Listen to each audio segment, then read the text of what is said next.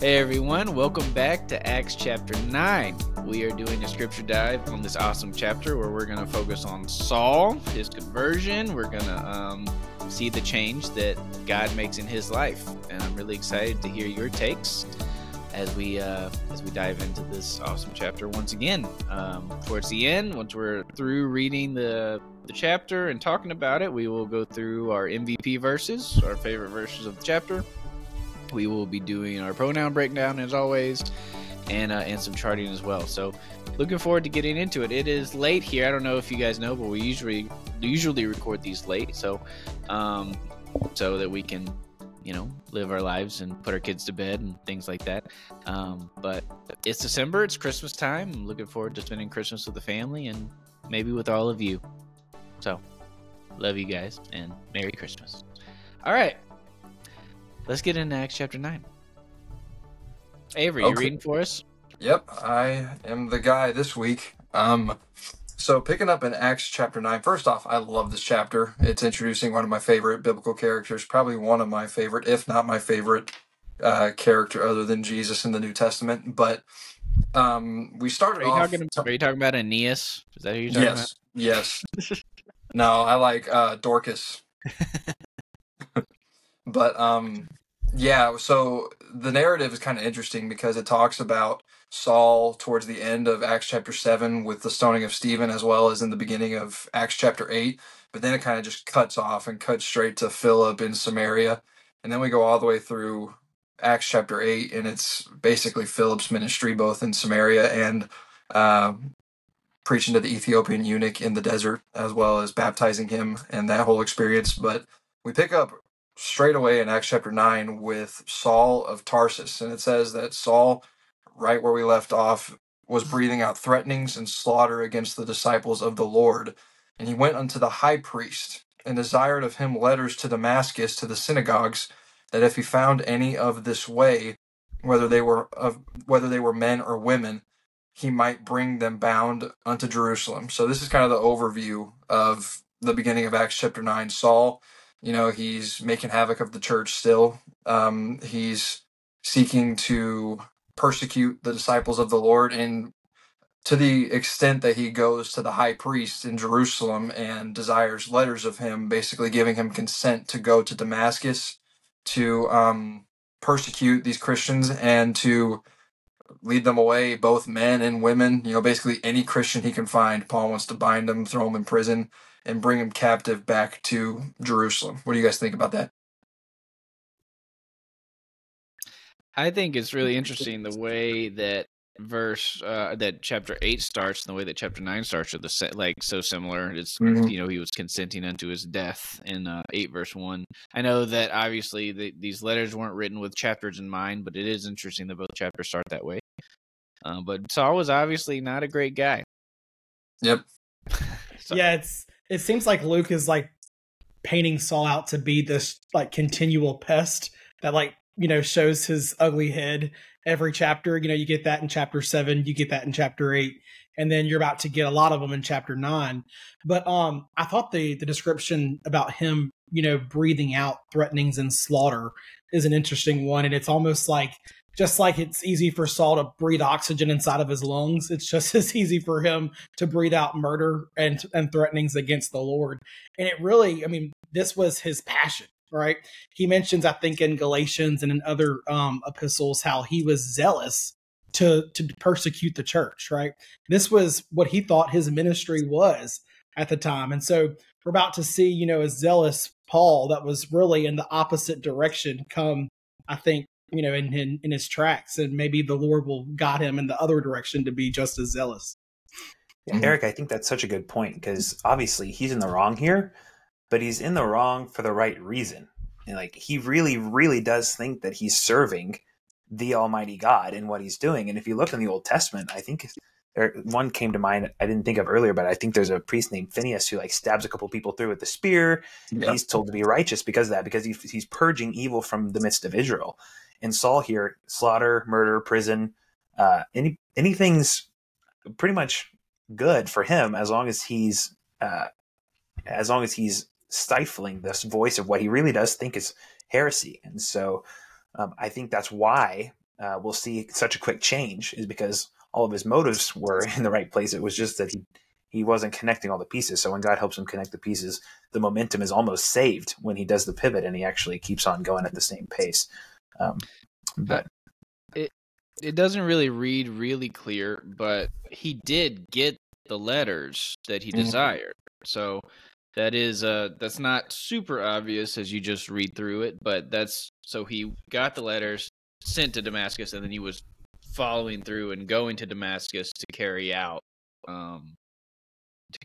the threatenings and slaughter.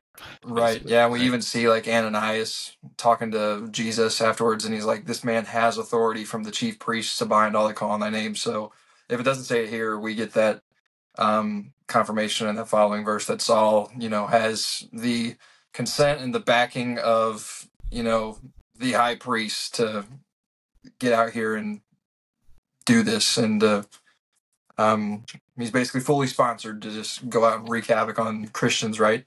It's scary what, even with good intentions, what, the tyrannical government can do, even with good intentions, like the evil that can be done in the name of good, right? Right. That's why it's important to have, you can't just have the right actions with the wrong motives, but at the same time, you can't have the right motives with the wrong actions. It has to be a mixture of the both. But you guys ready to move on? One thing I wanted to mention real quick.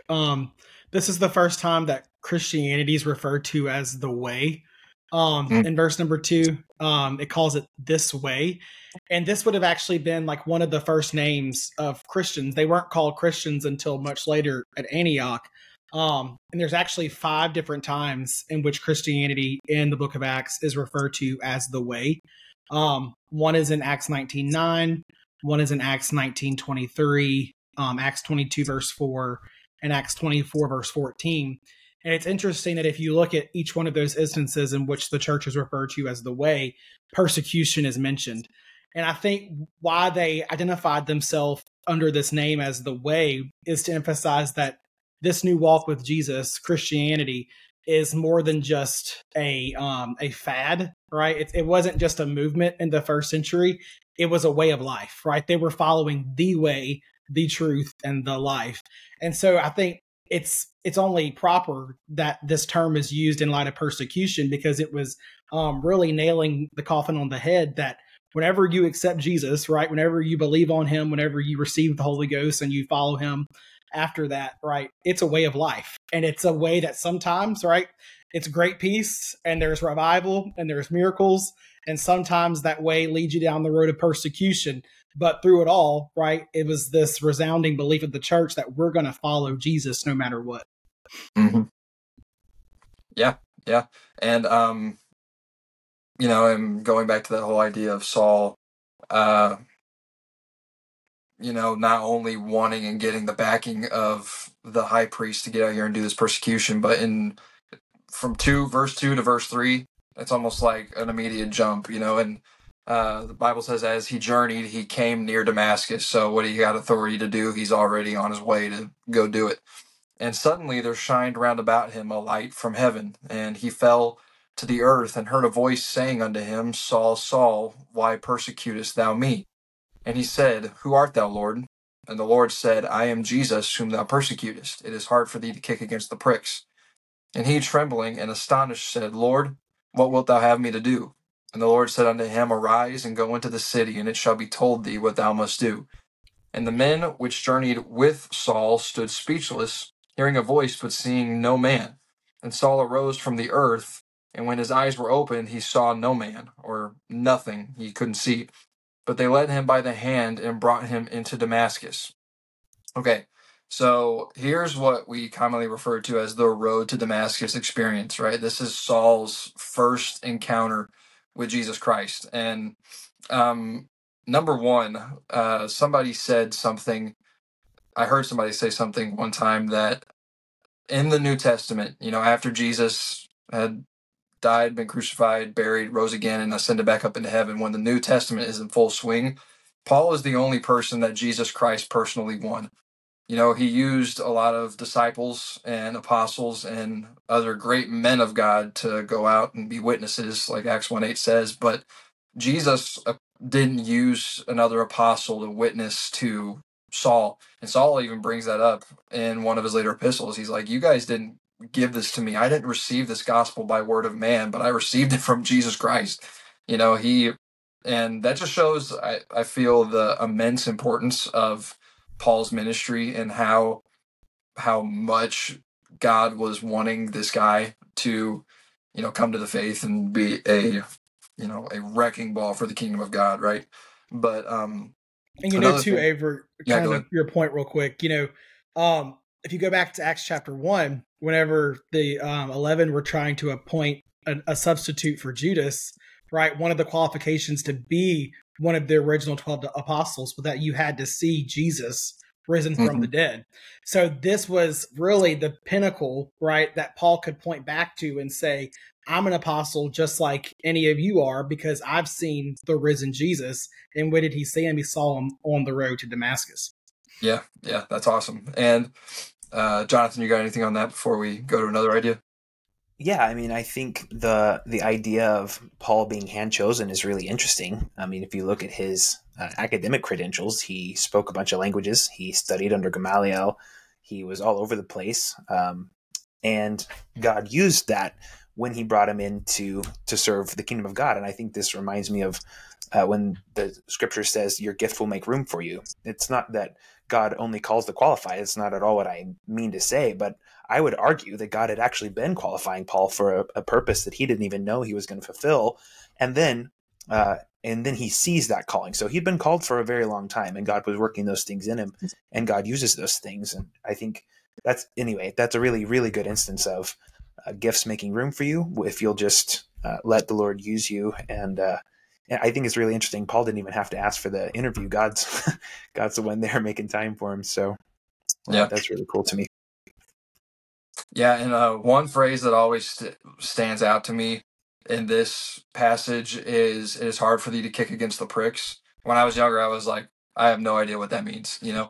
And just to put a little bit of context and perspective around that, when an ox was plowing a field, the person behind the ox would always stand behind him, and he had this long stick with like a iron spike or whatever at the end, and that word prick there, hard for you to kick against the pricks. Modern day translations translate it to goads, and that's like that long stick with the pointy end.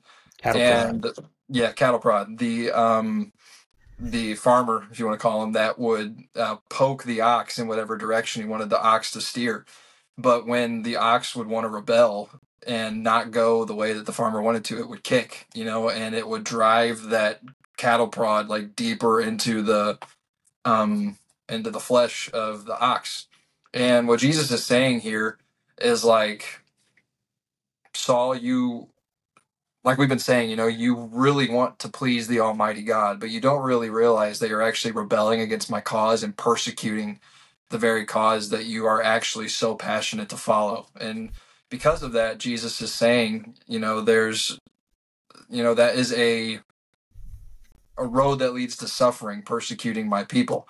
And we're going to kind of pick up on this idea of suffering coming up here in a few verses when Jesus is talking to Ananias concerning Saul. So we can put that on pause and bring that up later. But that's what that phrase means. It's basically that Saul is rebellious to the cause of God than unlike he expected to be. Yeah. I think that there's a really cool concept here in verse 3 about the light from Jesus blinding Paul. And I did a little bit of a study because I was curious about it. And if you want to track light as it's associated with God, there's actually a really strong thread. Going back to like Psalms 104 verse 2 says that he covers himself with light as with a garment when he stretches out the heavens. And then in the New Testament, Timothy, when Paul is writing to Timothy, he says that God only has immortality. He dwells in a light which no man can approach unto. Revelation talks about him being the light of the city. And I think it's really interesting because especially as like oneness Pentecostals, we think of holiness as something very attainable, something that we need to pursue in life. And it's totally true. But there is an aspect of holiness, true, pure holiness of God that like Isaiah sees, and he says, I'm a man of unclean lips, and he falls down and he wants to be purged. And there's an aspect to this holiness, this purity, this light of God that is so pure that it destroys all things that are flesh. And I think, without going way into it, I think that we see that concept of God purifying us a little bit here on earth so that we can be made perfect in heaven later on. And to me, I see that actually in the fire that is with the baptism of the Holy Ghost, right? It's a fire now that purifies so that when the fire of the end of the world comes, we can survive it. It's a little bit of holiness now so that when the true holiness of God comes, when our bodies are changed and we're made like him, we can actually survive. It's almost like the concept of from a medical standpoint, like a vaccine, a little bit now so that you can take more later. And it actually blinds Paul here. And I think it's interesting because I think Stephen probably saw a really similar thing when he was dying, the glory of God shining from heaven, Jesus at the right hand of the majesty on high. But Stephen wasn't blinded by that. He was actually attracted to it. And I think it's interesting. It depends, or not, it depends. We, in our relationship with God, is different, and what we can handle from God is different at different times. And so I see a really interesting corollary there between Stephen seeing God in glory, which is brightness, right? From Isaiah seeing the throne, from other places in the Bible we see that, and then Saul being blinded by it because he really didn't want to see Jesus as the Almighty God, and yet he says, "Lord, who are you?" Right? And the Lord says, "I am Jesus." And so anyway, love that.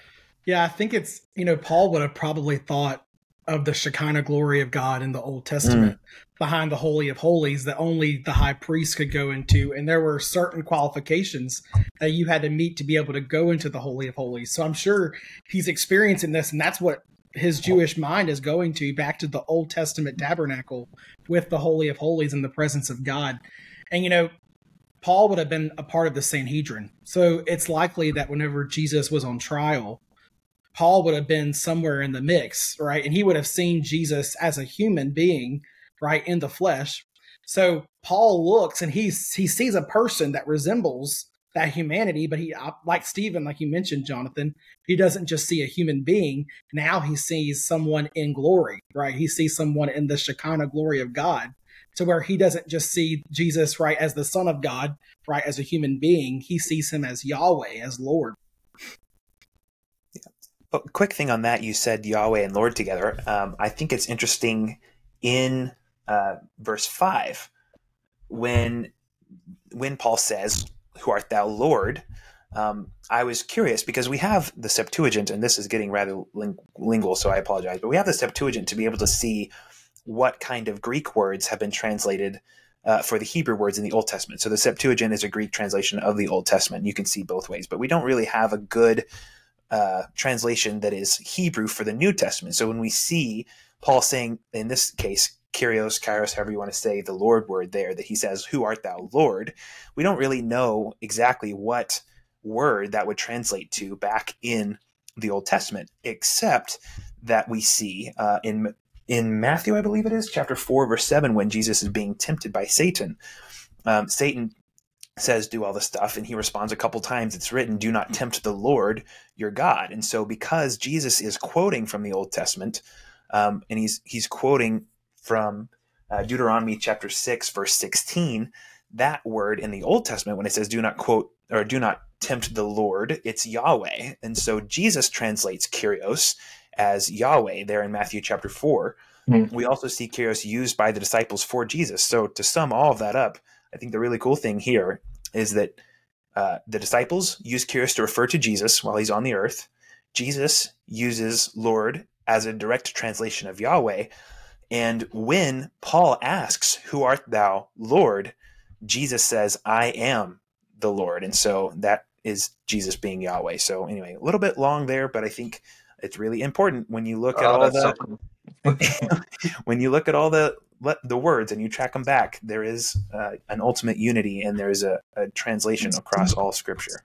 Yeah, I love studying out the hidden I ams of that Jesus says in the Old Testament or in the New Testament. It's so cool. It's so cool to see all that. But yeah, you guys got anything else on this passage?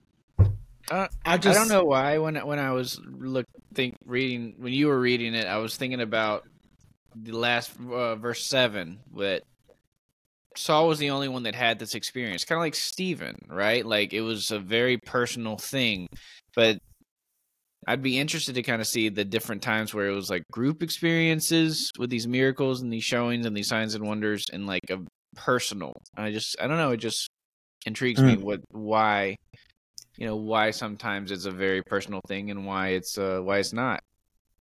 Any thoughts That's a on really that? good question.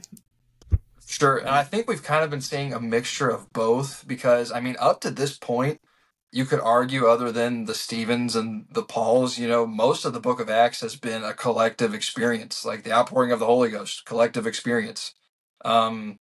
Everybody getting healed and all these miracles happening. Jesus changing all of these people's lives in Samaria and Jerusalem and all these places. Those are all collective experiences that is happening to everybody. But I think the reason why we're getting these very personal experiences is because they were happening to people and it significantly affected the course of the New Testament church. And we're just I think it could be for narrative's sake almost and for context sake, if you want to put it that way. But I mean, yeah, my point is there that we're kind of seeing both take place.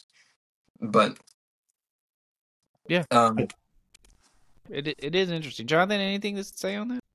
Oh yeah, I mean, you were talking about specifically the case there with Paul on the ground, Saul at the time, and it says that the people that were with him heard the voice, but they couldn't see anything. So it's actually, I think it's a really cool question you ask, because when God reveals himself, who's to say that everybody perceives him the same way? I don't think that they do exactly. And anyway, there's some really interesting examples of that. One is C.S. Lewis's The Final Battle at the end of the Chronicles of Narnia, but that's beside the point. Anyway, there are many ways that people see God, and when Paul saw the light, he was blinded. It says he opened his eyes at the end and he couldn't see, and yet the people that were around him heard the voice of God. And actually, I was wondering about that earlier. It's like, what did they do with that, right? If they heard a voice and they didn't see anyone, and then Saul starts getting converted in Damascus, where did all those guys go? That's what I want to know.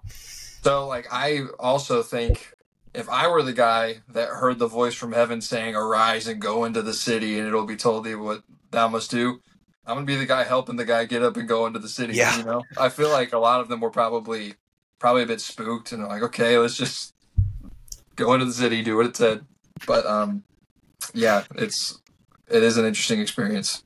I also feel like, Paul's blindness was a physical manifestation of his spiritual state too. Mm-hmm. Because you see later that whenever he's baptized, then his eyes are healed and the scales fall off from his eyes.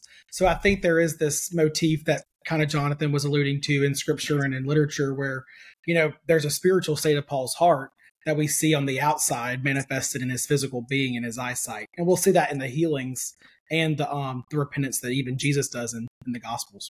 Right, when he says that he heals those that were possessed with demons and Yeah. how physical manifestations and illnesses are really spiritual battles.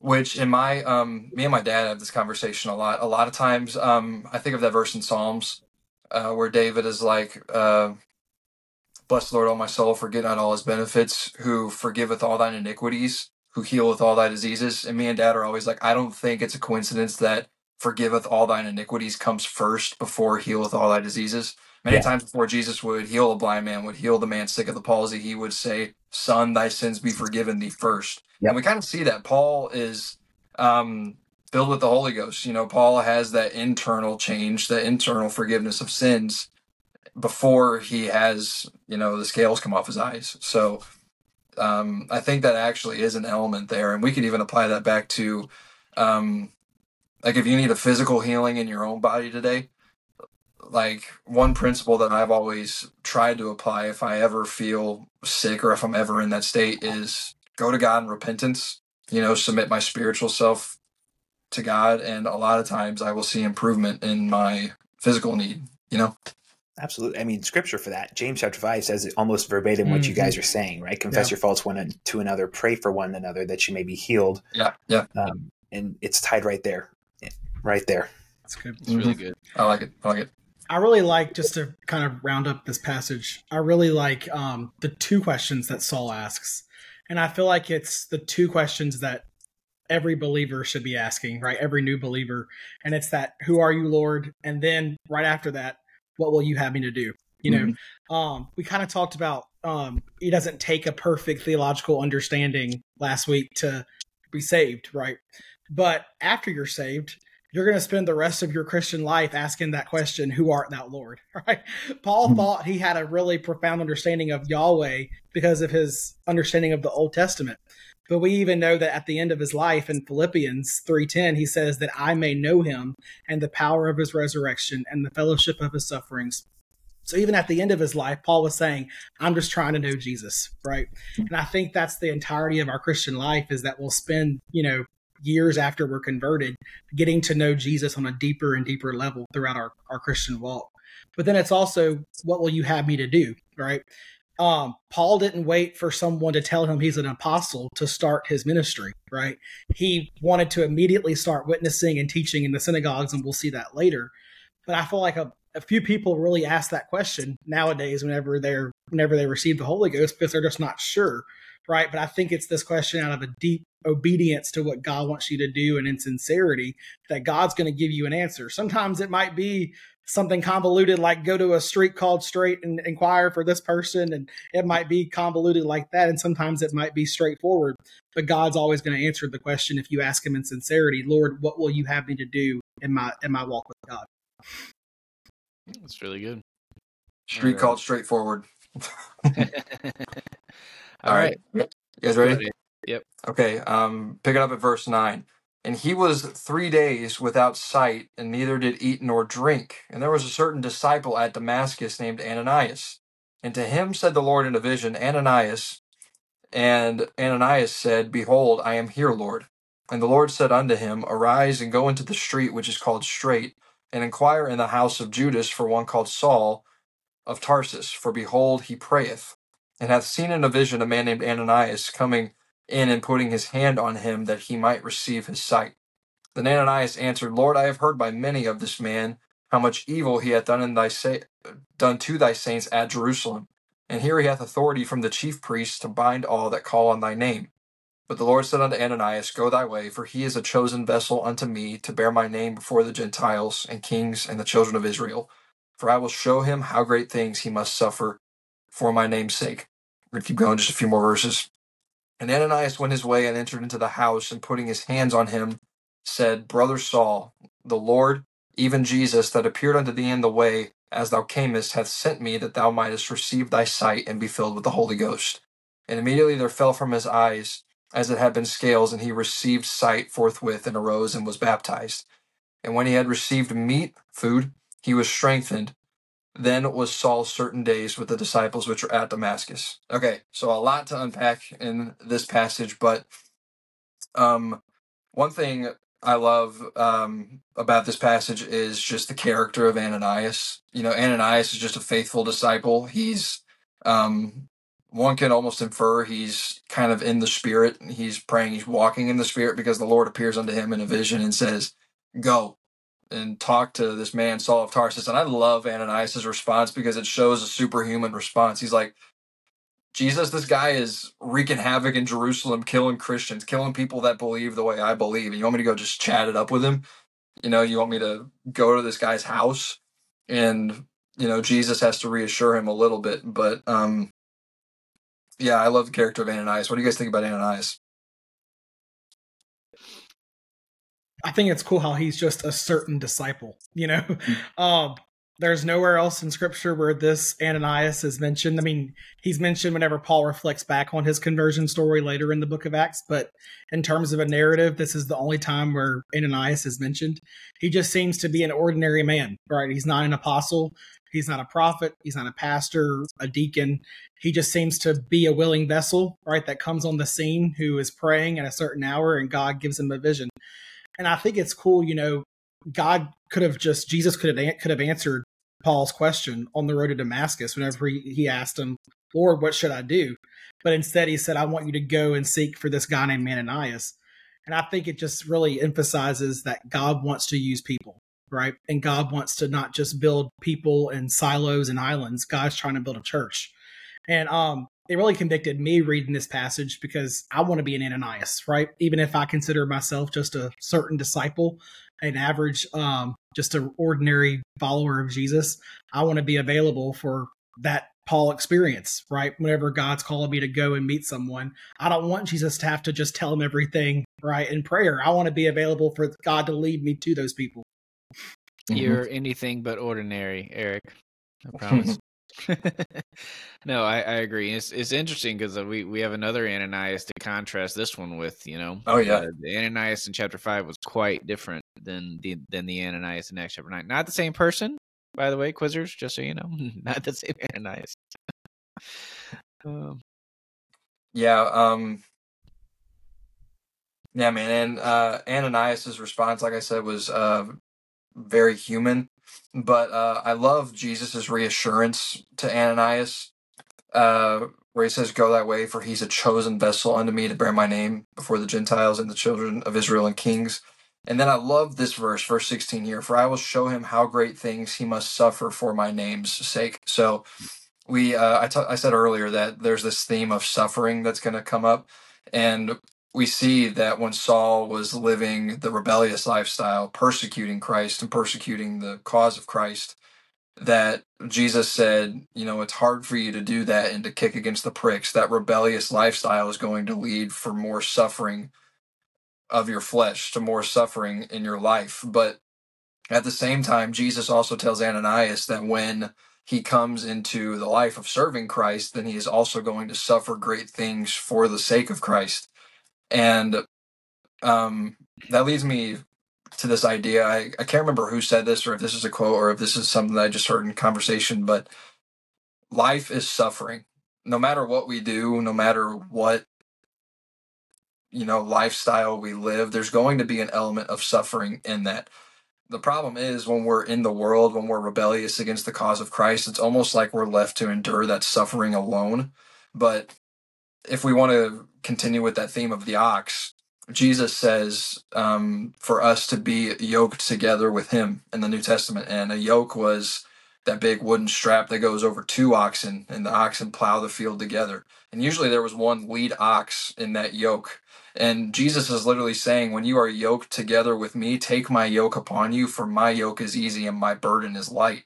So it's like there is still going to be an element of suffering that comes with walking in the way of Christ, but it's almost like Jesus takes that suffering and that burden and he takes the brunt of it for us. So suffering for his name's sake is kind of equal to, yes, suffering. None of us can escape suffering, but Jesus bears the majority of that suffering. Yeah, and that's awesome that you mentioned that, Avery, because if you read Paul's epistles, I feel like that's Paul's highest calling, is to be able to suffer with Jesus.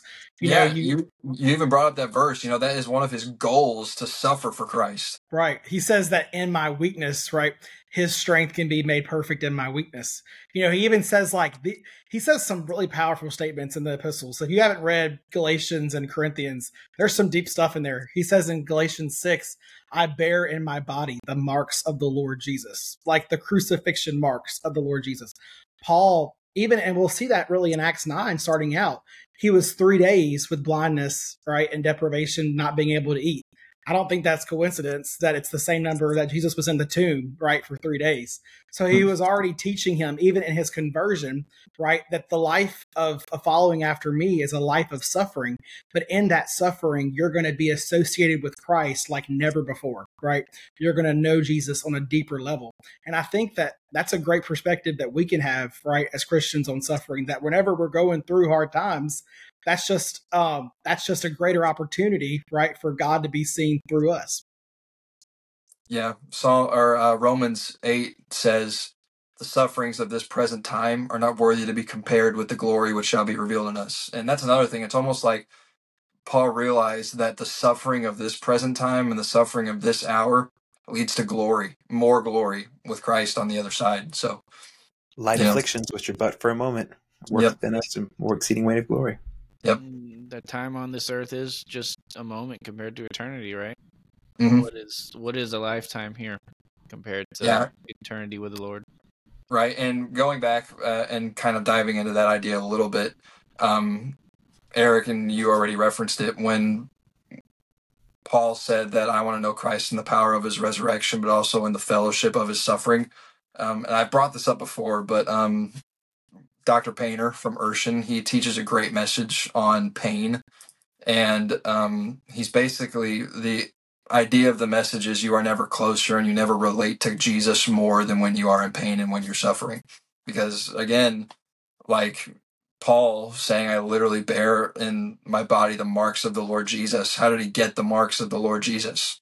Through all the pain and all the suffering of, suffering shame for his name, like we saw with the apostles in chapter 5. They rejoiced at that because they realized that pain, shame, suffering, all of that lets them identify with Jesus, and that's all they wanted. They wanted to be like Jesus. They wanted to be holy and set apart, and that suffering leads us to holiness. We could even go that far and say that, but it's good. Powerful truth. Powerful truth. Let's talk about verse 17 and 18. 17 and 18. Yeah. Oh, yeah. This is probably one of my favorite verses in this chapter, because we see the same Ananias that was skeptical of Saul, that obviously knew all of Saul's baggage going into this moment, and he goes to him, and the first thing he says is, "Brother Saul." It's like, come on, man. Like, that's the love of God, right? Yeah, it is. It is.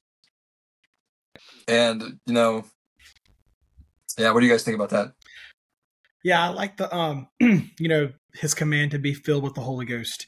Thinking back to how God told him that he was going to be a vessel, right? Obviously, Paul was a broken vessel, right? The Lord showed to him on the road to Damascus that what he was doing was wrong. God had to break him, right? But whenever God broke Paul, he then sent the Holy Ghost to fill him, right? Like a vessel, he was being filled up, right? So that he can go out and be an earthen vessel to the nations. I think it's cool how God doesn't just leave people broken, right? A broken and a contrite heart is a part of salvation through repentance, but God doesn't leave you there. He then fills you with the Holy Ghost. It's just a beautiful passage. I think it's interesting with 17 and 18 as the end of a concept of almost the game of telephone. And I was exploring this in an essay that I wrote about water baptism a long time ago, because I was trying to track down each of the places where somebody's actually water baptized. This is obviously one of them. But if you go back to 6, God tells Saul, you need to go into town and do what I tell you. Then in 12, God tells Ananias, go pray for him that he might receive his sight. And then in 16, he adds that he's going to tell Saul what he's going to suffer. In 17, Ananias tells Saul, I'm here that you can receive your sight and the Holy Ghost. And then in 18, he receives his sight, the Holy Ghost, and gets baptized.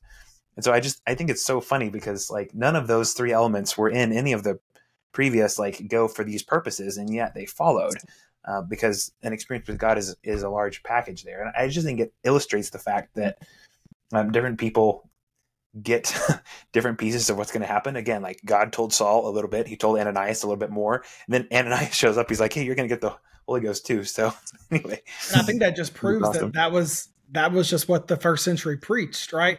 Jesus he didn't have to tell him, oh, by the way, pray for him to get the Holy Ghost, because in Ananias' mind, he's thinking whenever I'm going to go talk to him, he's going to get the Holy Ghost. That was just a given. It's a normative experience. I loved the next verse though. Whenever he had received food, he was strengthened. That's just like it's kind of like one of those details in Mark 5 with Jairus' daughter. At the end, after she's healed, Jesus commands to give her food. It's like one of those details that just seems really insignificant. But I think it kind of goes back to what we were talking about with the spiritual and the physical, right? There are some people that say today, well, God doesn't do miracles, right? God's only concerned about the spiritual and the heart. And I think it's passages like these that prove that God's concerned about both, right? He's concerned about your spiritual well-being, but if you need physical healing, God's also concerned about that as well. I think, it's easy for us to not empathize with Saul, but I mean, he was living the life that he thought to be true wholeheartedly. And then he has the experience in Damascus, and in verse 9 it says 3 days without sighting, he neither did eat nor drink. I think he could have eaten and drinking if he wanted to, but he probably was just sick. I mean, the one that you've been persecuting is God. You've been wrong. Your whole life was wrong. You were so wrong about who you are. What made up the core of his identity, he was on the completely wrong side of. And so he didn't eat or drink. He probably was just so sick to his stomach thinking about that. And then God healed him. God healed his sight. God healed his soul. And God probably, I'm guessing he took some of that away from him and some of that pain away from him. Because I'm sure he had real pain. Which, yeah, and up until this point, God never really disclosed to Saul that he actually had a purpose for him. He kind of just said, "You're persecuting me, go into the city and you're going to be told what you're going to do." And Saul's probably like, "What's going to happen to me?" Just sitting there in the corner in the fetal position, blind and not eating food because he's probably terrified at what just happened too. Like, he wronged God. And again, we were teaching a lesson in our youth class, and we were talking about in the Old Testament, when somebody wronged God, it usually meant they died. A lot of people died because they wronged God or were coming against God or were persecuting God in the Old Testament. And that's all Paul knew. So he's probably like, if I'm persecuting Jesus, if I'm persecuting the one true God, what's going to happen to me? So that probably played a factor in. But I love when Ananias comes, he's real gentle. He's like, "Brother Saul." And it's almost like God not only does, Paul get strengthened physically, but it's like the Holy Ghost comforts him, when he receives it, and he's like, "Okay, I'm not a total screw up. God's grace is sufficient." That's where he gets the first taste of God's grace. And he's, able to be at peace and at comfort and ready to move on to the next step. And we see in the next couple passages or the next couple verses that he goes straight to preaching Jesus. It's like, I'm at peace. Let's go, Yep. I think it's awesome. We're about to get to it in 22, and you were just hinting at it there, Avery. But it says specifically that Paul increased in more strength and confounded the Jews which dwelt at Damascus.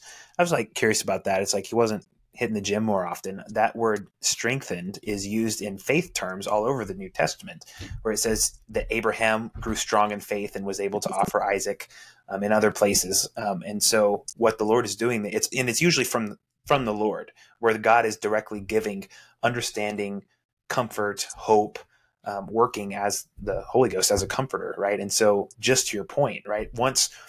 As Paul started preaching, God is filling his tank back up, right? Bringing them right back up to the Paul level of witnessing again, which we'll get to know so well throughout the rest of the New Testament. Yep. So I think that's a good segue into the next passage, starting at verse 20. "And straightway Paul or Saul preached Christ in the synagogues, that Jesus is the Son of God. But all that heard him were amazed and said, Is not this he that destroyed them which called on this name in Jerusalem, and came hither for the intent that he might bring them bound unto the chief priests? But Saul increased the more in strength, and confounded the Jews which dwelt at Damascus, proving that this is very Christ. And after that many days were fulfilled, the Jews took counsel to kill Saul. But their lying in wait was known of Saul, and they watched the gates day and night to kill him. Then the disciples took him by night and let him down by the wall in a basket." Okay, so again, we see, kind of like you were saying already, Jonathan, we see God bringing Paul back up to his full level in strength. He's growing in strength, not just, in his body, but also in his faith in Jesus. He's preaching to people. And the one truth that I see here is that we can preach and we can help others even though we may not be at 100% ourselves. People always have this mindset that I need to be so perfect in my spirit. I need to be so at this level to minister. But, Paul had just realized that he had been wrong in his stance with God for so long. And he's coming off of a 3-day fast where he hadn't been eating, and his faith is probably lower than it should be. His confidence is probably lower than he should be, but yeah, he still goes and ministers. And, to an extent, I think you can't pour out of an empty cup. You need to be filled, and you need to be at a certain level to where you are capable to minister. But at the same time, we see this theme all throughout Scripture where you can't let your imperfections and your the areas that you lack dictate your ability to minister, because again, God's grace is sufficient. Where we are weak, he is made strong. And Paul again is seeing that firsthand. The same zealous Paul that was persecuting the church, we now see the same zealous Paul that is preaching to the church and advocating for the church. So yeah, kind of to your point, Avery, it'll be years until Paul will actually become a missionary. He won't become an actual missionary until Acts 13, whenever he's commissioned out of the church of Antioch with Barnabas. But just because he didn't have a position or a title, right, didn't stop him from witnessing. And I think that goes back to what is all of our call as children of God, and that's to fulfill the Great Commission, right, to be a witness. Whether you're going to be a pastor, a teacher, an evangelist, Sunday school teacher, whatever it is, we're all called to be a witness. And I think what you do in those areas of waiting, right, whenever you're just converted and you're waiting for maybe your first gig in ministry or to see your ministry come to fruition, the waiting period is where God builds you, right? If you can become faithful in those small things, Jesus said, I can make you ruler over many things. And I think it's these pure moments where Saul is on fire for God, where God's teaching him how to be a servant and how to care for people and how to witness to people. It's just beautiful to see him start off witnessing even after conversion. I think there's also a lesson here for people that come into more truth, or if, I guess, explicitly, like these days, from one denomination to another denomination. If the Lord shows you truth, I mean, the Jews were his chosen people. They weren't totally lost. What they lost was not seeing Jesus when Jesus came. So that was Paul's fault, is not recognizing Jesus as the Messiah. And we actually have two examples of people who were taught by the Christians in Acts. One is Paul here, and the other that I can think of is the other Ananias. Is that Ananias? I think it is, who is teaching in the synagogue. My brain is tired now, but there was another guy who Aquila and Priscilla appeared to. Apollos. Thank you. I knew it was an A. Yeah, thank you. So yeah, Apollos. And both Paul and Apollos had something wrong. Paul is shown a little bit more because we know what he had wrong. But both of them got the lesson, and they heard, and they took it in, and they turned, and they went on preaching. And I think that if you come from another denomination, or if you have something wrong with your theology and the Lord shows it to you, by all means, repent over it, do your 3-day fasting thing, but then come back at it. It's not like God wants you to just mope about it for the rest of your life. Take that momentum and go, because the Lord is calling you into his purpose. And you don't need to mope about where you've been. You just need to take advantage of what God's given you. Yeah, I think too, Peter mentions to grow in grace and in the knowledge of our Lord and Savior Jesus Christ. There's this progression of understanding who Jesus is, growing in your theology, but then, like you're saying, Jonathan, not letting that stop your ministry. Just like Apollos, whenever Priscilla and Aquila expounded the way of God more perfectly unto him, he was like, all right, cool, I'm going to keep doing my thing. That's how ministry is. It's just a consistent learning and growing. Mm-hmm.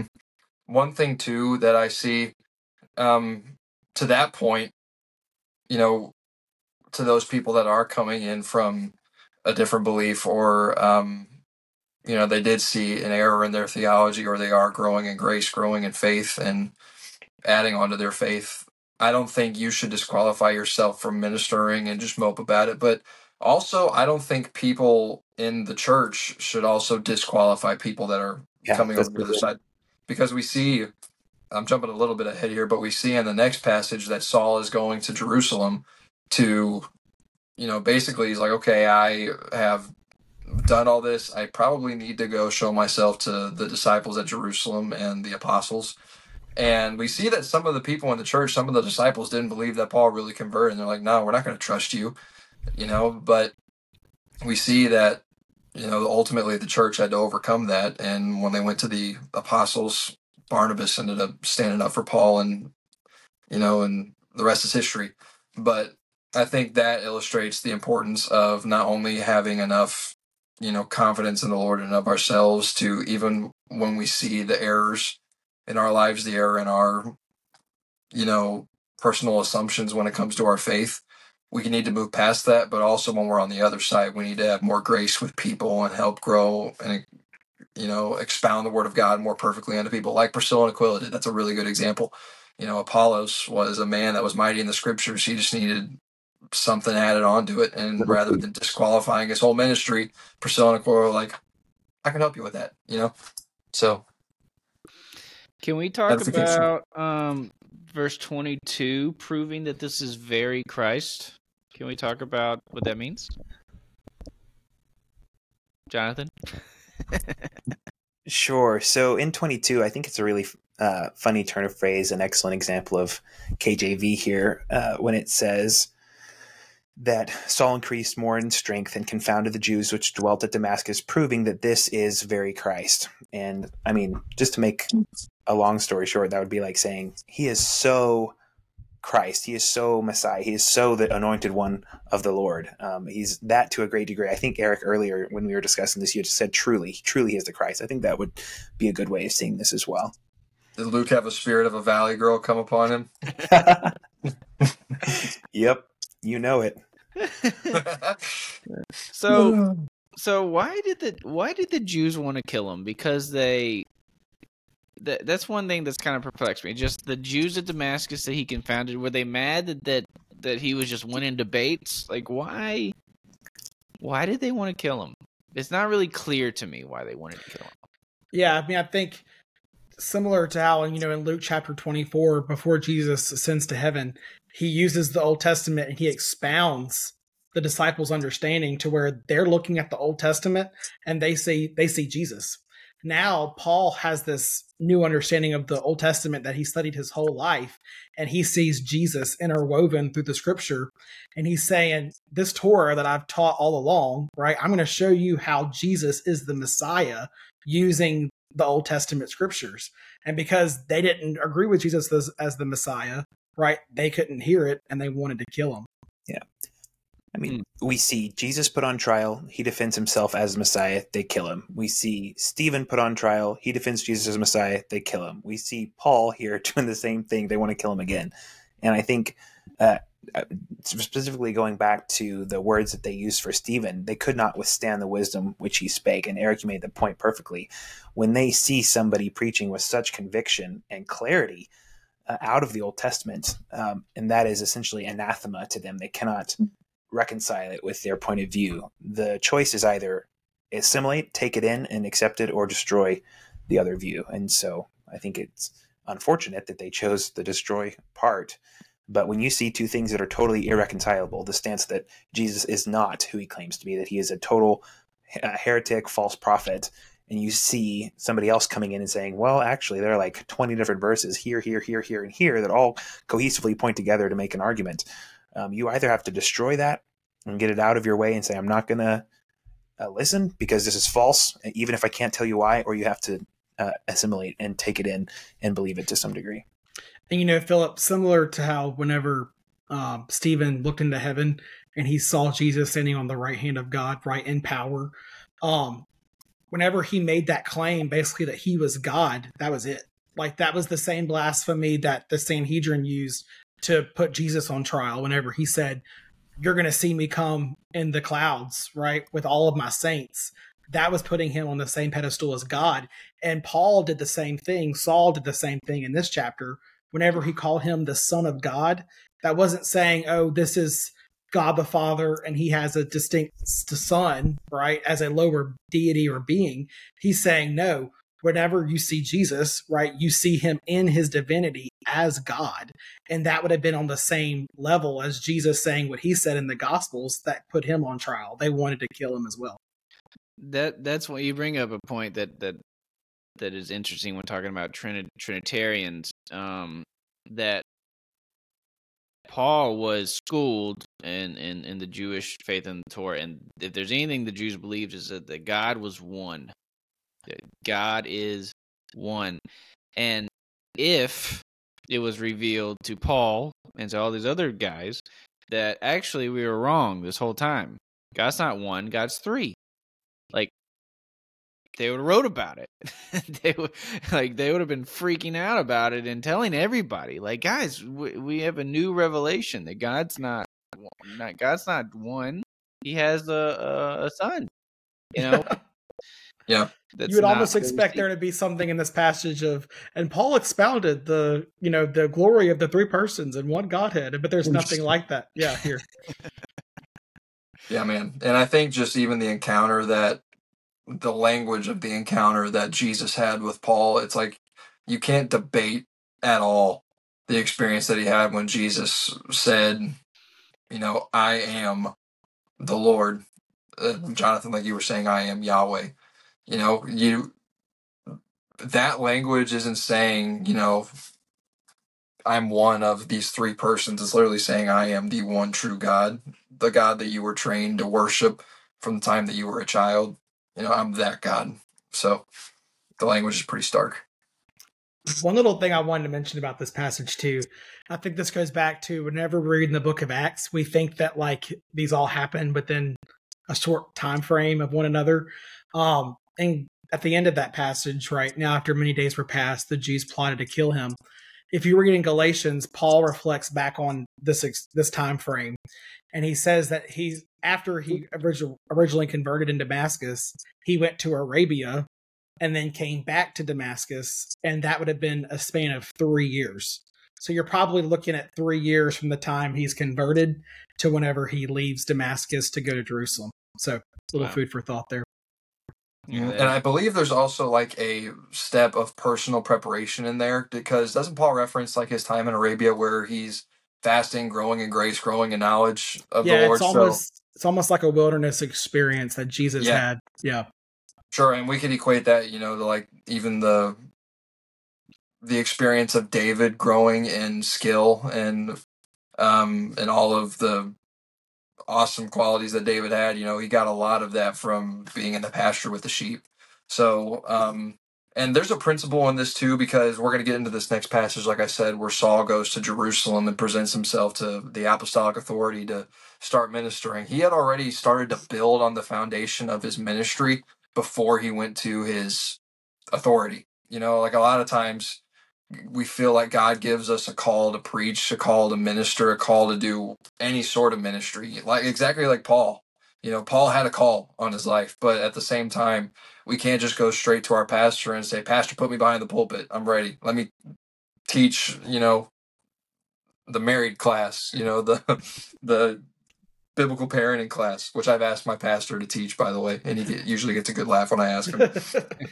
But yeah, there has to be some preparation. There has to be some action accompanied with your call in order to make it qualified, You mean that faith without works is dead being alone? Yeah, exactly.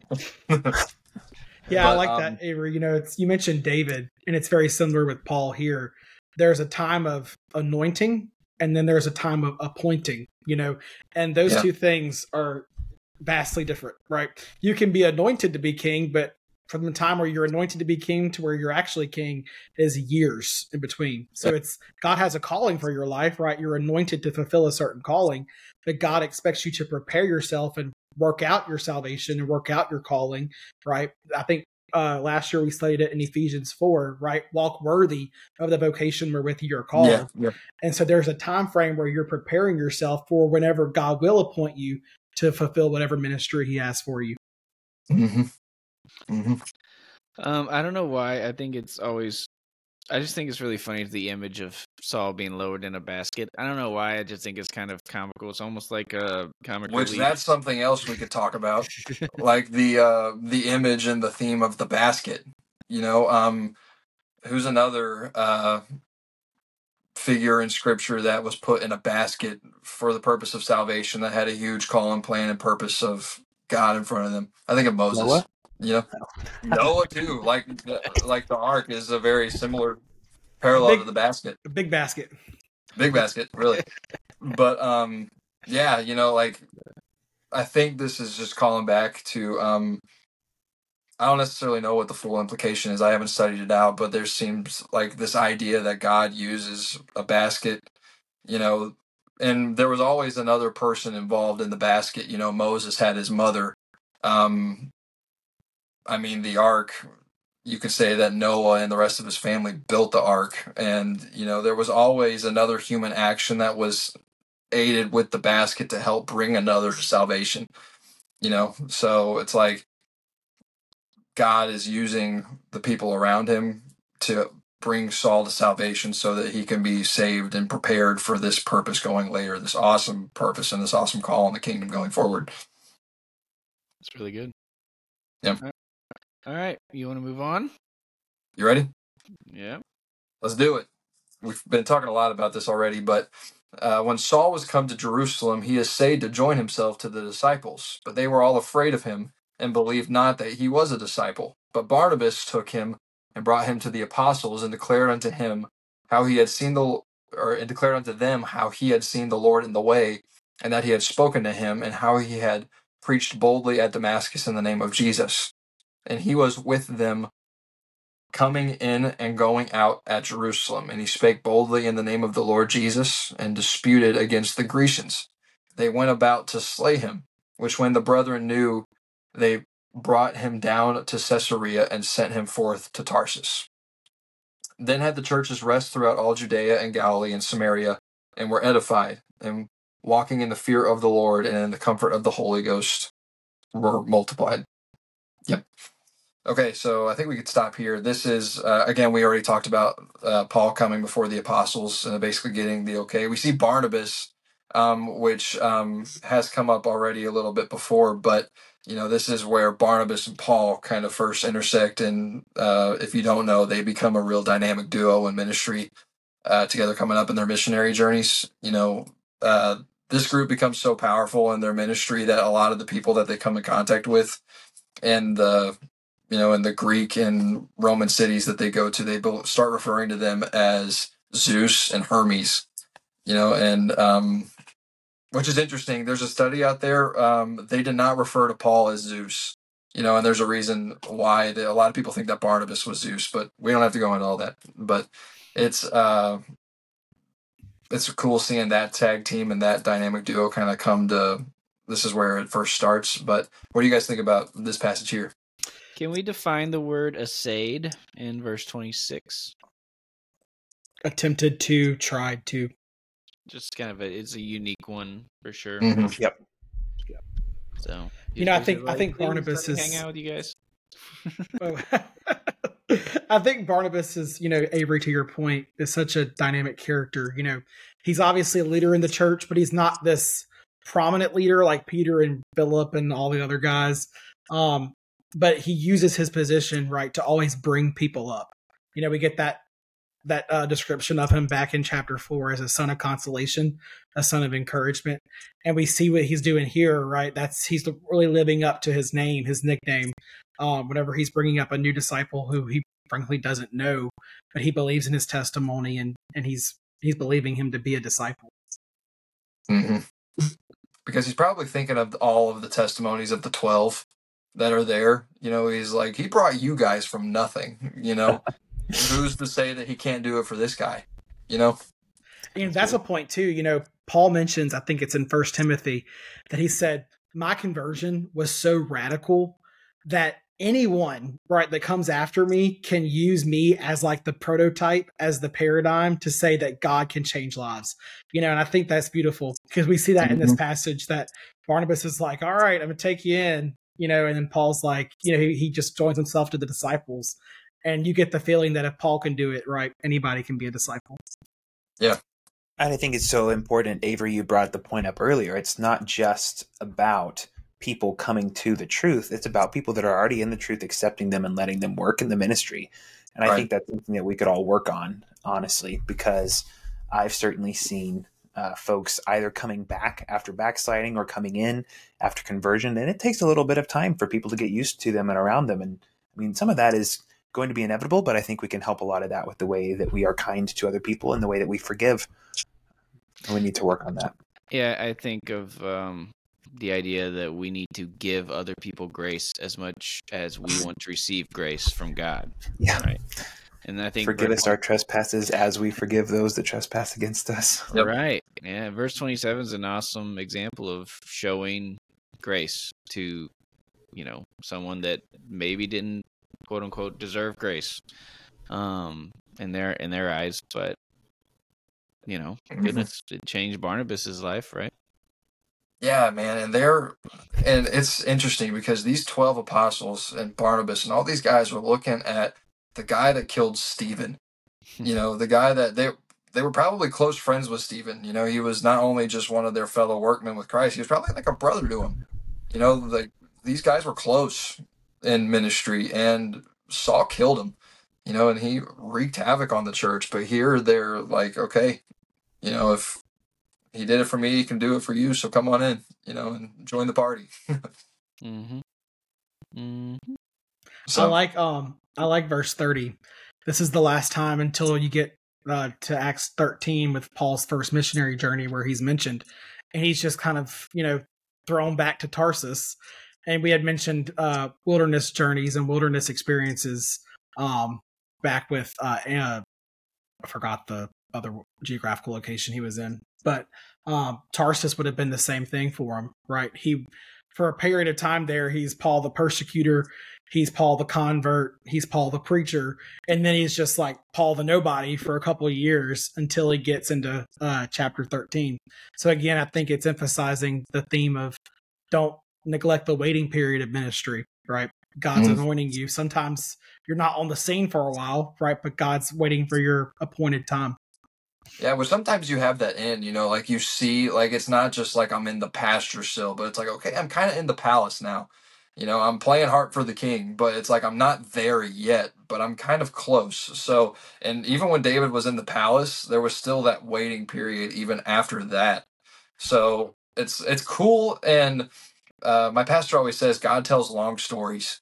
When the story gets a little long, or it's in that chapter where it's like, my goodness, am I almost done with this chapter? Stick it out, because the story that God tells with your life is it's an awesome story. Don't just skip from the intro to the end automatically, or don't look for the end. But it's kind of a cliche thing to say, but enjoy the journey of your life, enjoy the ups and downs, enjoy the waiting period, because it's usually in those periods where we learn the most. But also a funny topic here, I find it interesting why Paul went to Caesarea and then later to Tarsus. It's because he was taking off all the Grecians people, and the apostles basically had to be like, yeah, we're going to save you from these people too. So Paul's taking off Jews and Gentiles. Man, it's hilarious.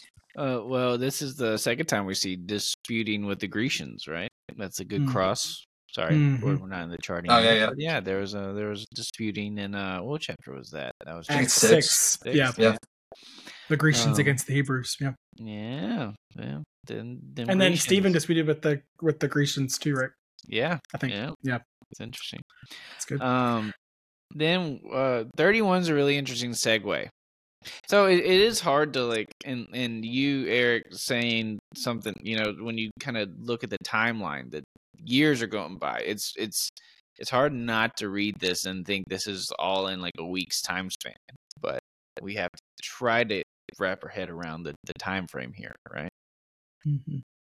Yeah, I mean, it's interesting there because Galilee's never really mentioned. The church in Galilee, where did that happen in the book of Acts? It's like, but there's things going on behind the scenes too that we're just not privy to. But I think 31 is an interesting verse because it's the result of all the conversion and the happenings of Saul.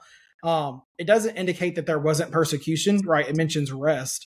But I think what's happening is the churches are realizing, wow, this movement, right, is so beyond ourselves that even someone with a heart like Saul can be converted.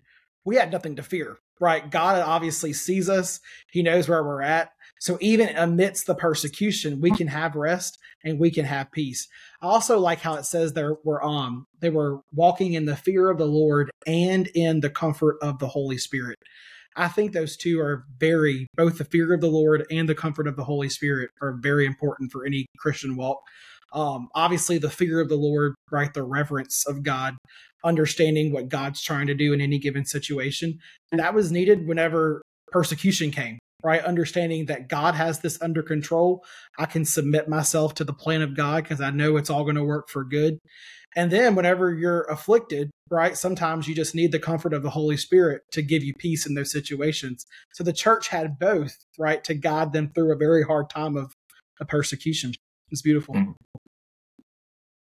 All right. All right, we ready? Yeah, let's go. We're kind of switching it up in a big way here. We're switching from Paul over to Peter. But verse 32 picks up, and it came to pass as Peter passed throughout all quarters.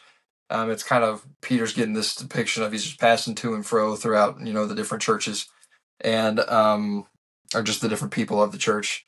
It says that Peter came down also to the saints which dwell at Lydda, and there he found a certain man named, my God, I lost it, Aeneas,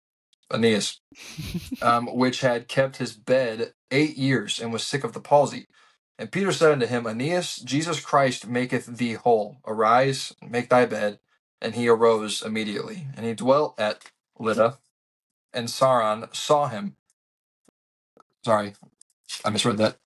And all that dwelt at Lydda and Saron saw him and turned to the Lord. Now there was at Joppa a certain... Actually, let's stop there before we get there. So there's this little... It's just Sauron's it's just the Lord of the Rings just came into my Yeah, head. I know, sorry.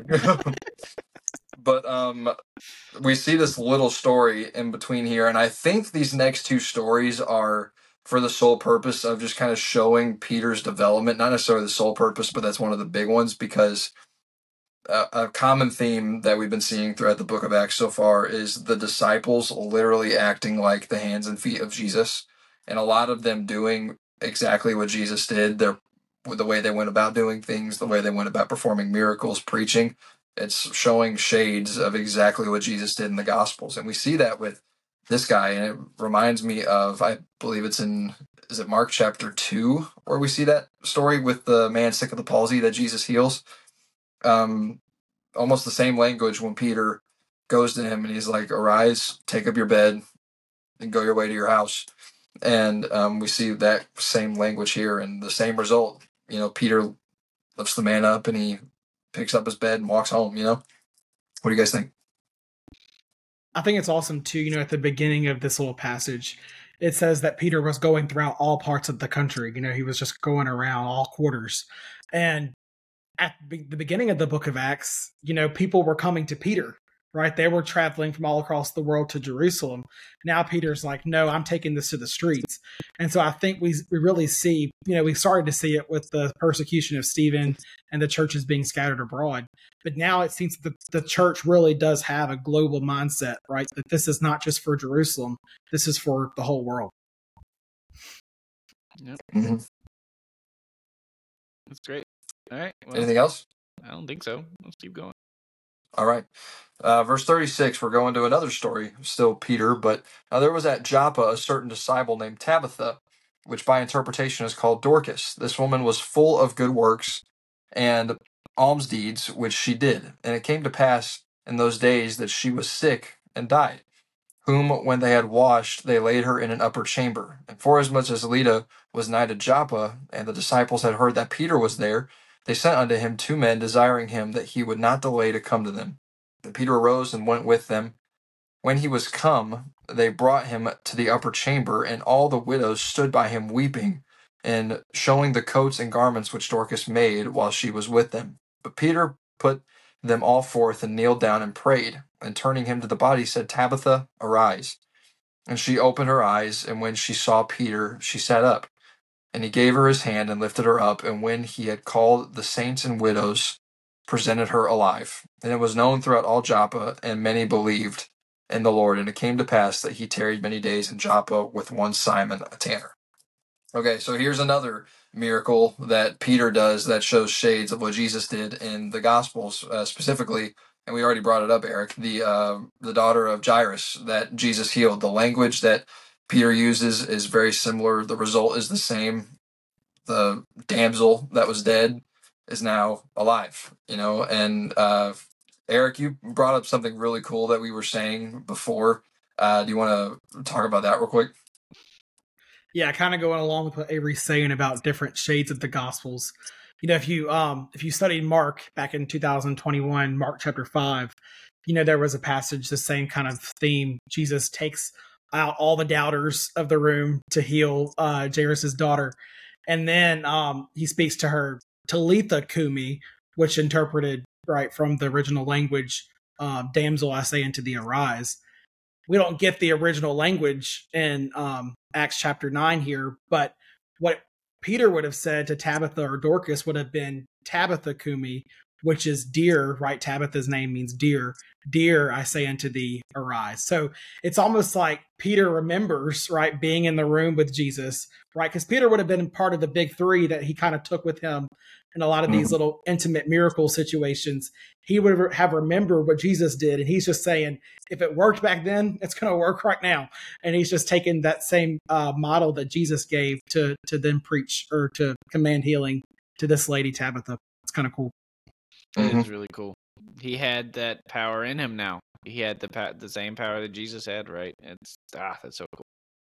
Yeah. Right. Jonathan, you got anything?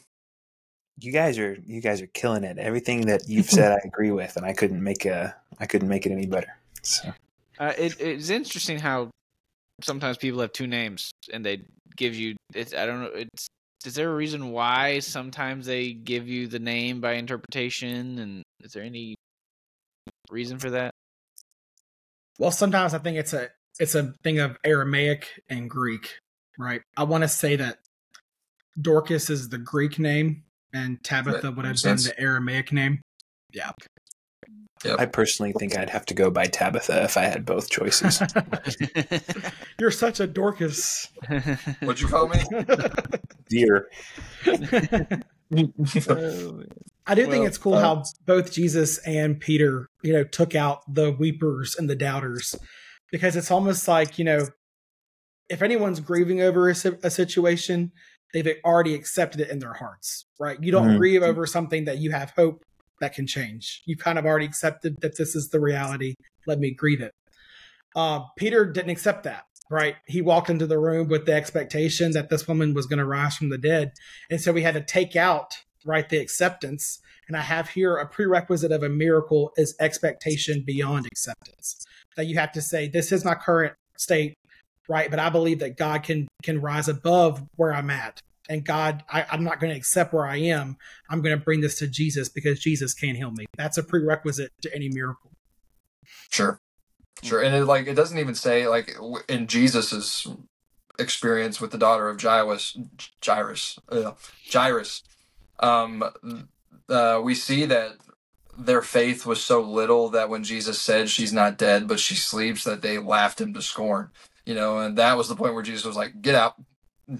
But here, there is no indicator that these people are actually unbelieving or will laugh Peter to scorn if he is going to do this miracle. But I think just in this moment, the emotions were high, and like you were saying, Eric, they already accepted the death of Tabitha, and Peter is like, okay, I get it. You guys are acknowledging the situation, but I'm going to put you out here because I know what I've seen and I know the same result can happen.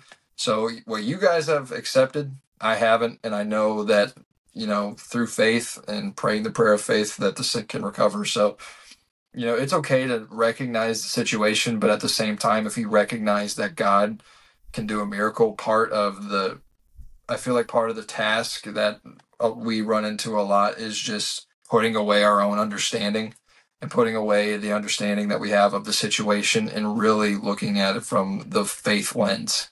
That's cliche, don't have faith and God can do wonders with great faith. But I feel like the practice of really putting away that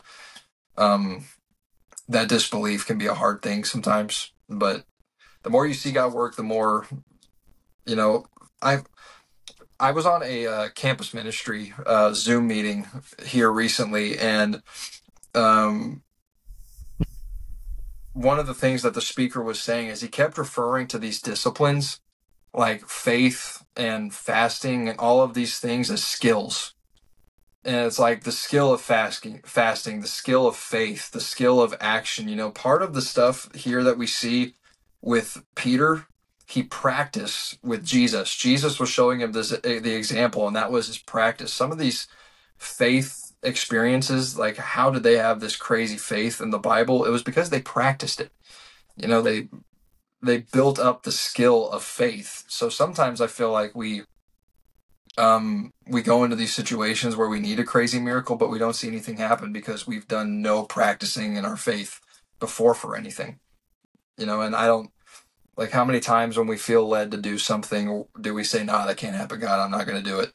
Like, if we feel led to step out of our comfort zone and go pray for somebody at Starbucks or something, or go just witness to somebody, and we don't do it because we feel like we're disqualified, and then something happens at church where we can pray for somebody to get healed, and we're like, "Okay, God, why aren't you healing this person?" Practice your faith, you know?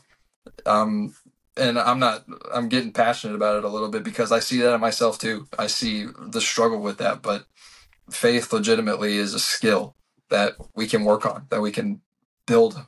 We can build the muscle of faith. I think that's a fantastic point, and actually it wraps back in. I wanted to talk about Dorcas a little bit because she was practicing all kinds of good things, and she actually is really, really similar to the Proverbs 31 woman. If you go back and look at it, she's making clothing, she's giving alms, right, stretching out her hand to the poor, reaching forth her hands to the needy, all these other things. She's doing excellent work for the Lord, and sometimes, we look at somebody and say, "Oh, they were in the prime of life and like serving the Lord. Why did God take them?" And anyway, ultimately that question is up to God. But I almost wonder if Peter's like, "No, she can't. Like, we can't lose her. She's doing too much." Because anyway, very impressive. I think it's good. Certainly, some forms of Christianity take veneration of people that do good things to a much higher level than is healthy. But I think also having heroes in the faith that we can look to and try to emulate. And I think Dorcas is an excellent example here. And I like to think that even if she didn't, try to go off a checklist every day, am I the Proverbs 31 woman, right? She says she was there with the widows. A lot of those ladies didn't even have husbands, so they weren't doing it to get a husband. They were just doing it to serve the Lord. And anyway, I think it's a beautiful, beautiful picture there. And if you went and mapped out, I'm sure there are like 3 or 4 coming off the top of my head that specific things that she does that map directly back to Proverbs 31, which is not the only place that the Lord talks about righteousness and serving his kingdom. But anyway, I think that she didn't deserve being brought back to life. I mean, whatever, don't talk in deserve terms, but I think it is a really nice bonus. And I hope that she would have returned and gone and done all the things that she was doing beforehand, with maybe the further testimony of what God had done for her. Mm-hmm. Amen. All right. Well, we're wrapping up the chapters. Anybody have any one last thing comments? I wanted to mention? All right. Luke is probably the best cliffhanger author I've ever known. And he's great at using foreshadowing because that last verse is part of this is the KJV translators, with the chapter breaks, but that last verse, it came to pass that he tarried many days in Joppa with one Simon a tanner. So obviously if you look at the next chapter, we're going to talk about that next time. But so this statement would have been shocking to any Jew at the time, because what was a tanner, right? It's a person that routinely worked with dead animals, right? Tanning them and not carving them, but like scraping them. And so any Jew, this would have been prohibited, right? It would have been uncustomary for Peter to go and to lodge, right? And to be with one Simon a tanner. And so it kind of foreshadows that in the next chapter, right? Peter's also going to be asked to do some things that are not customary to the Jewish law. And we'll get more into that next time. So cliffhanger for what Peter's going to be asked to do in Acts chapter 10. It is. 10's going to be a good one. 10's my favorite. 10 is my favorite chapter. That does make sense why that they call out his occupation, right? Because they don't tell you everybody's occupation. I mean, we know that there's some fishermen and there's some that they name, but it could also be to specify, because we have true. Peter, 17 Simons. Lots of Simons. That is true. That's another good reason. But I like your reason better.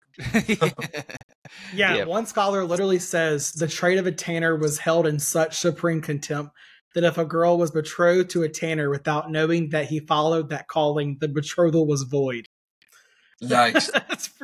That's how lowly tanners were back then. Wow. Interesting. Well, Jesus hung out with some lowly people, and I guess Peter learned that too, right? Yep. All right. Well, great chapter. Oh, it's an awesome chapter. I am really looking forward to Acts chapter 10. 10 is my all-time favorite. I'm sure a lot of people know that watch this podcast, but some of the quizzers in our organization have decided to start a BQ prayer and fasting page every Wednesday, doing the fast. And Eric and I were asked to do devotions, and I did mine on Acts chapter 10 because it's my all-time favorite. And we're going to talk more about that, and I'm sure we'll cover what I touched on in my devotion next time. But before we completely close off Acts chapter 9, what are your guys' MVP verses for this chapter? Eric? I would say mine would be verse 31. Then had the churches rest throughout all Judea and Galilee and Samaria, and were edified, and walking in the fear of the Lord and the comfort of the Holy Ghost were multiplied. I think it shows that you don't need crazy programs, right? You don't need everything to be perfect. You don't even need a lack of persecution, but all you need is the fear of the Lord and the comfort of the Holy Spirit, and you can see growth. Jonathan, what you got? I'm looking. He just took mine. Can you go first? I was going to say 17, but I think after thinking about it for a little while longer, I think I like 16. For I will show him how great things he must suffer for my name's sake, because I think it really puts into perspective the purpose and the mindset of Paul. You know, come hell or high water, suffering. If I suffer, I'm closer to God. And, you know, if anything, the sufferings of this present time and the suffering for being zealous for God is just, it's like Romans 12 that Paul writes says, it's my reasonable service for all of the, number one, for all that Jesus has done for me, but for how zealous I was against him. It's like the least I can do to be zealous and to suffer for his name's sake. So I love that verse. Really good. I found one, and it's a little bit odd why I like it, so I'll have to explain that too. But it would actually be verse 5, and he said, "Who art thou, Lord?" And the Lord said unto him, "I am Jesus, whom thou persecutest. It is hard for thee to kick against the pricks." And I think that's so interesting and deep, and I understand on such a level because there's a verse in the Proverbs, and I don't know the reference, bad quizzer that I am, but it says that a wise man will turn at a rebuke, but a fool will require 100 stripes. I feel like that's a way too common theme in my life, where I'm the one like kicking at the prick, and God is like, "Come on, like just go where I'm trying to make you go," where I'm fighting him at every turn. And it's at some point I'll realize, oh, this is perfect. Like this is exactly what I need to do, from my undergrad institution to my med school to anyway, hundreds of other things too. Where I really like the one thing I ended up doing was the one thing that I fought hardest not to do. And so anyway, I feel Paul at that level, or Saul at this point, where he's like fighting because he thinks he's in the right. And then you're like, oh, I guess God and I weren't on the same page.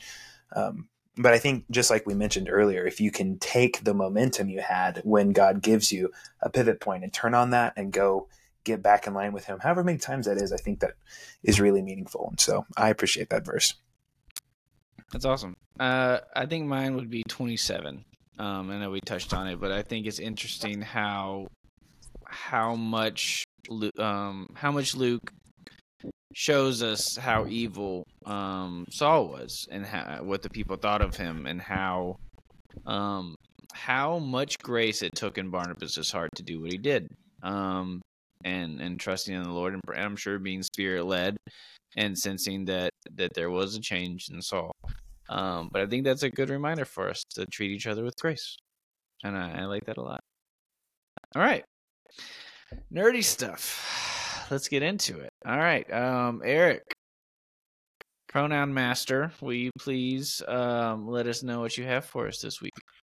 Yeah, so last week I hit y'all with a lot, so this week not so much.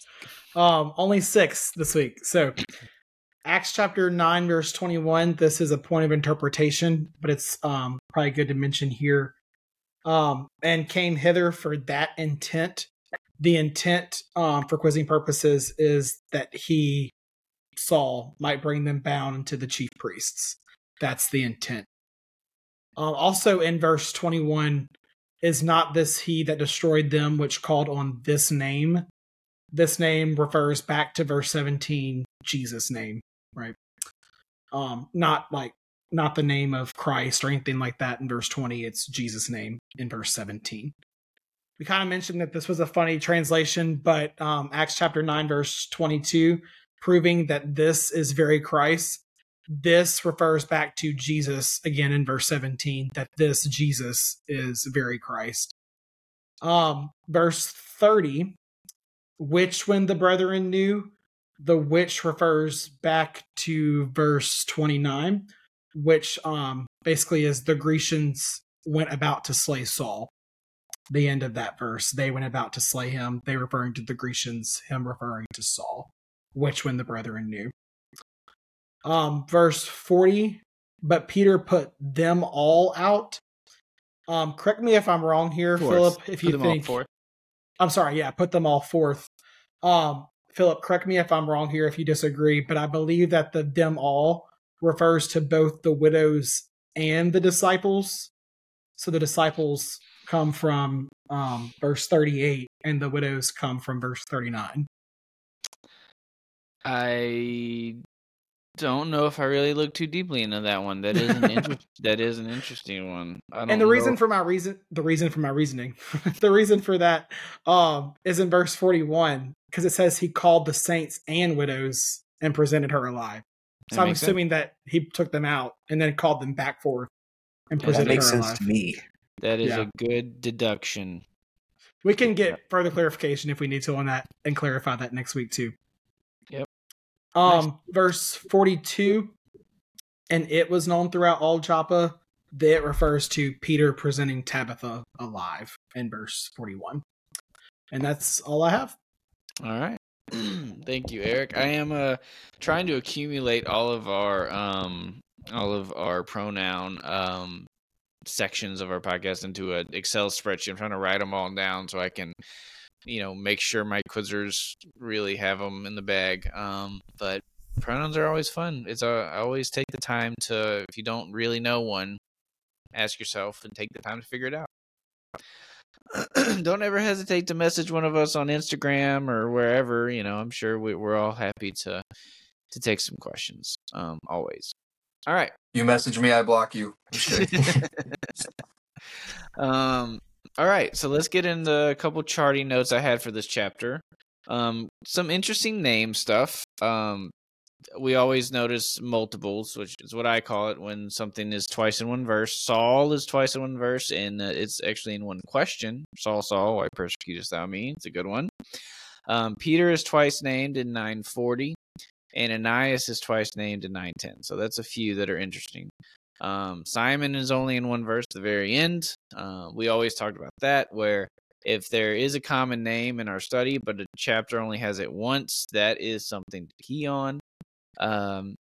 We also have an interesting thing with Tabitha and Dorcas, because you can't say, it's weird to say, quote the verses in which Dorcas is named, because she's named as Tabitha and as Dorcas. But the way as a question writer to get around that is the name Dorcas or the name Tabitha, because they are different names in different languages. So, yes. And if she just had one more name, she could be a Trinity. Oh, my word. All right. Questions in the chapter. Questions is always something that we key in on. There's only 4. Saul asked 2 of them. Jesus or the Lord asked 1. I think you could ask it either way, the Lord or Jesus. And then all that heard Saul asked a question. So I don't think you could ask, I wouldn't write, quote, all the questions in Acts chapter 9. I think it's a little too much. Someone could do that, but there's definitely a few different ways you could write out, ask questions on questions. Then we have consecutive verses with bed. That's talking about Ananias in 33 and 34. Consecutive verses with Joppa, consecutive verses with Damascus. We always look out for consecutives. That's another way to write good 30-point cross quotes potentially. Numbers in chapter 9 is another one, sometimes an overlooked charting. We have the number 3 in verse 9. We have the number 8 in verse 33. We have the number 2 in verse 38. And then the number 1 is always tough because the 1's kind of all over the place. But the number 1 is in 9:11 and 43. which is both referring to a person, one Saul and one Simon, I believe. So definitely some cross potential there. Eyes, the only body part in this chapter, and is 3 times. And then there's an interesting cross there because Saul opened his eyes and Tabitha or Dorcas opened her eyes. So definitely a good cross to look out for. Then an interesting cross is arise and go in this chapter. And we can even tie it back to chapter 8 when Philip was instructed to rise and go. But Philip was instructed to rise and go where? Saul was instructed to rise and go where? And Ananias was instructed to rise and go where? The Bible quizzing theme for 2023 is contained in how many verses and what are they? Very good. I like it. The words of Peter in this chapter are very much question length. It's just Aeneas, Jesus Christ maketh thee whole, arise and make thy bed. Tabitha, arise. It's everything Peter said in this chapter. So definitely question worthy. And then 2 people are described as sick in this chapter, Aeneas and Tabitha, or Dorcas. And my questions this year with Dorcas, I put Tabitha, and then I put parentheses or Dorcas. It's just like you say either one. It's always kind of tough because I don't want to I don't want to confuse anybody. But and then Saul boldly did something in verse 27, and he boldly did something in verse 29. So that's another good one. The other thing, I know I'm going on quite a while here, but there are quite a few interesting statement things where statements go on more than one verse or are part of a verse. But one thing that I was looking at, especially in this chapter, is there are spoken statements by people that go on for more than one verse. So, for instance, the statement of Ananias mentioning the chief priests, it goes on, like what he says in one statement goes on for more than one verse. So that's a very quotable chunk that could be asked as a question. Also, what the Lord said when he's I write it down just so I can remember it, but the statement of the Lord contained the phrase chosen vessel. That's the Lord saying one sentence across multiple verses that can be asked as a question. So little things like that are stuff to look out for and be prepared for, because question writers will write stuff like that. So yeah, that's all I have for charting today. So I think we have everything wrapped up. But I texted you guys earlier because I didn't want to put you guys on the spot, but I had an idea for the end here, and I think this will be quick. Hopefully it'll be quick, but it is late, and we all have stuff to do tomorrow. But for quizzers specifically in the quizzing ages, do any of you or all of you have one book recommendation that maybe you read later in life, or maybe you read it as a quizzer, that you would recommend? It doesn't even have to be, it can be just a awesome book you love that has nothing to do with quizzing or anything. But are there any good book recommendations? Jonathan? Look, there are a ton of good books out there. I mentioned already C.S. Lewis's Chronicles of Narnia series. That one's really good. I mean, with everything that I suggest, Lewis has some questionable theology, so just be careful if you read him. But he does write a killer children's story. Very good job there. All right. I feel like I've actually just read this book, but I think it's, the age level of quizzers. It's Brother Bernard's book it's called Anchor Points. He has a lot of different books, like going deep into oneness and holiness.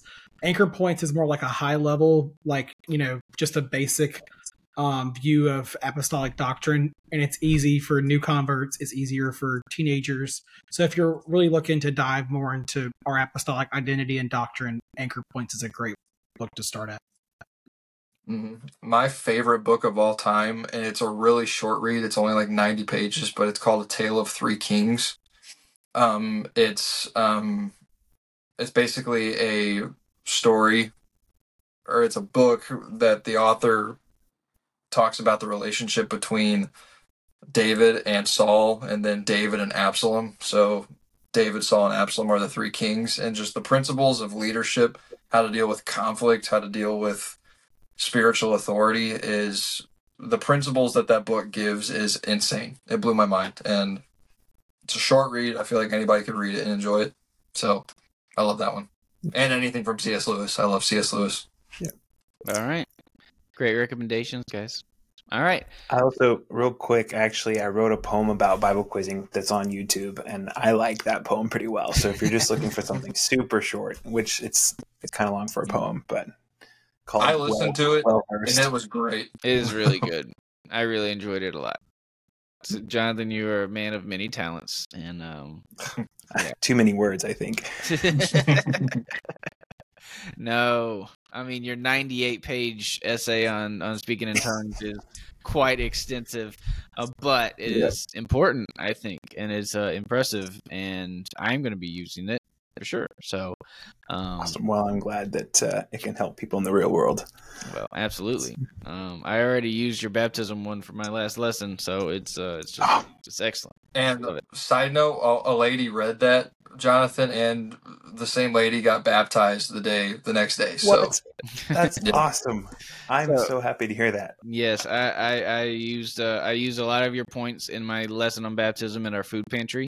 And then I told them, I said, I have a friend that wrote this essay all about baptism, and if you want to really dive in for a 40-page essay, just ask me, and I'll email it to you. And one person came up and said, I want that essay, and she read the whole thing. Yep, she got baptized. That's fantastic. I'm so happy to hear that. Very, very thrilled. To God be the glory. Absolutely.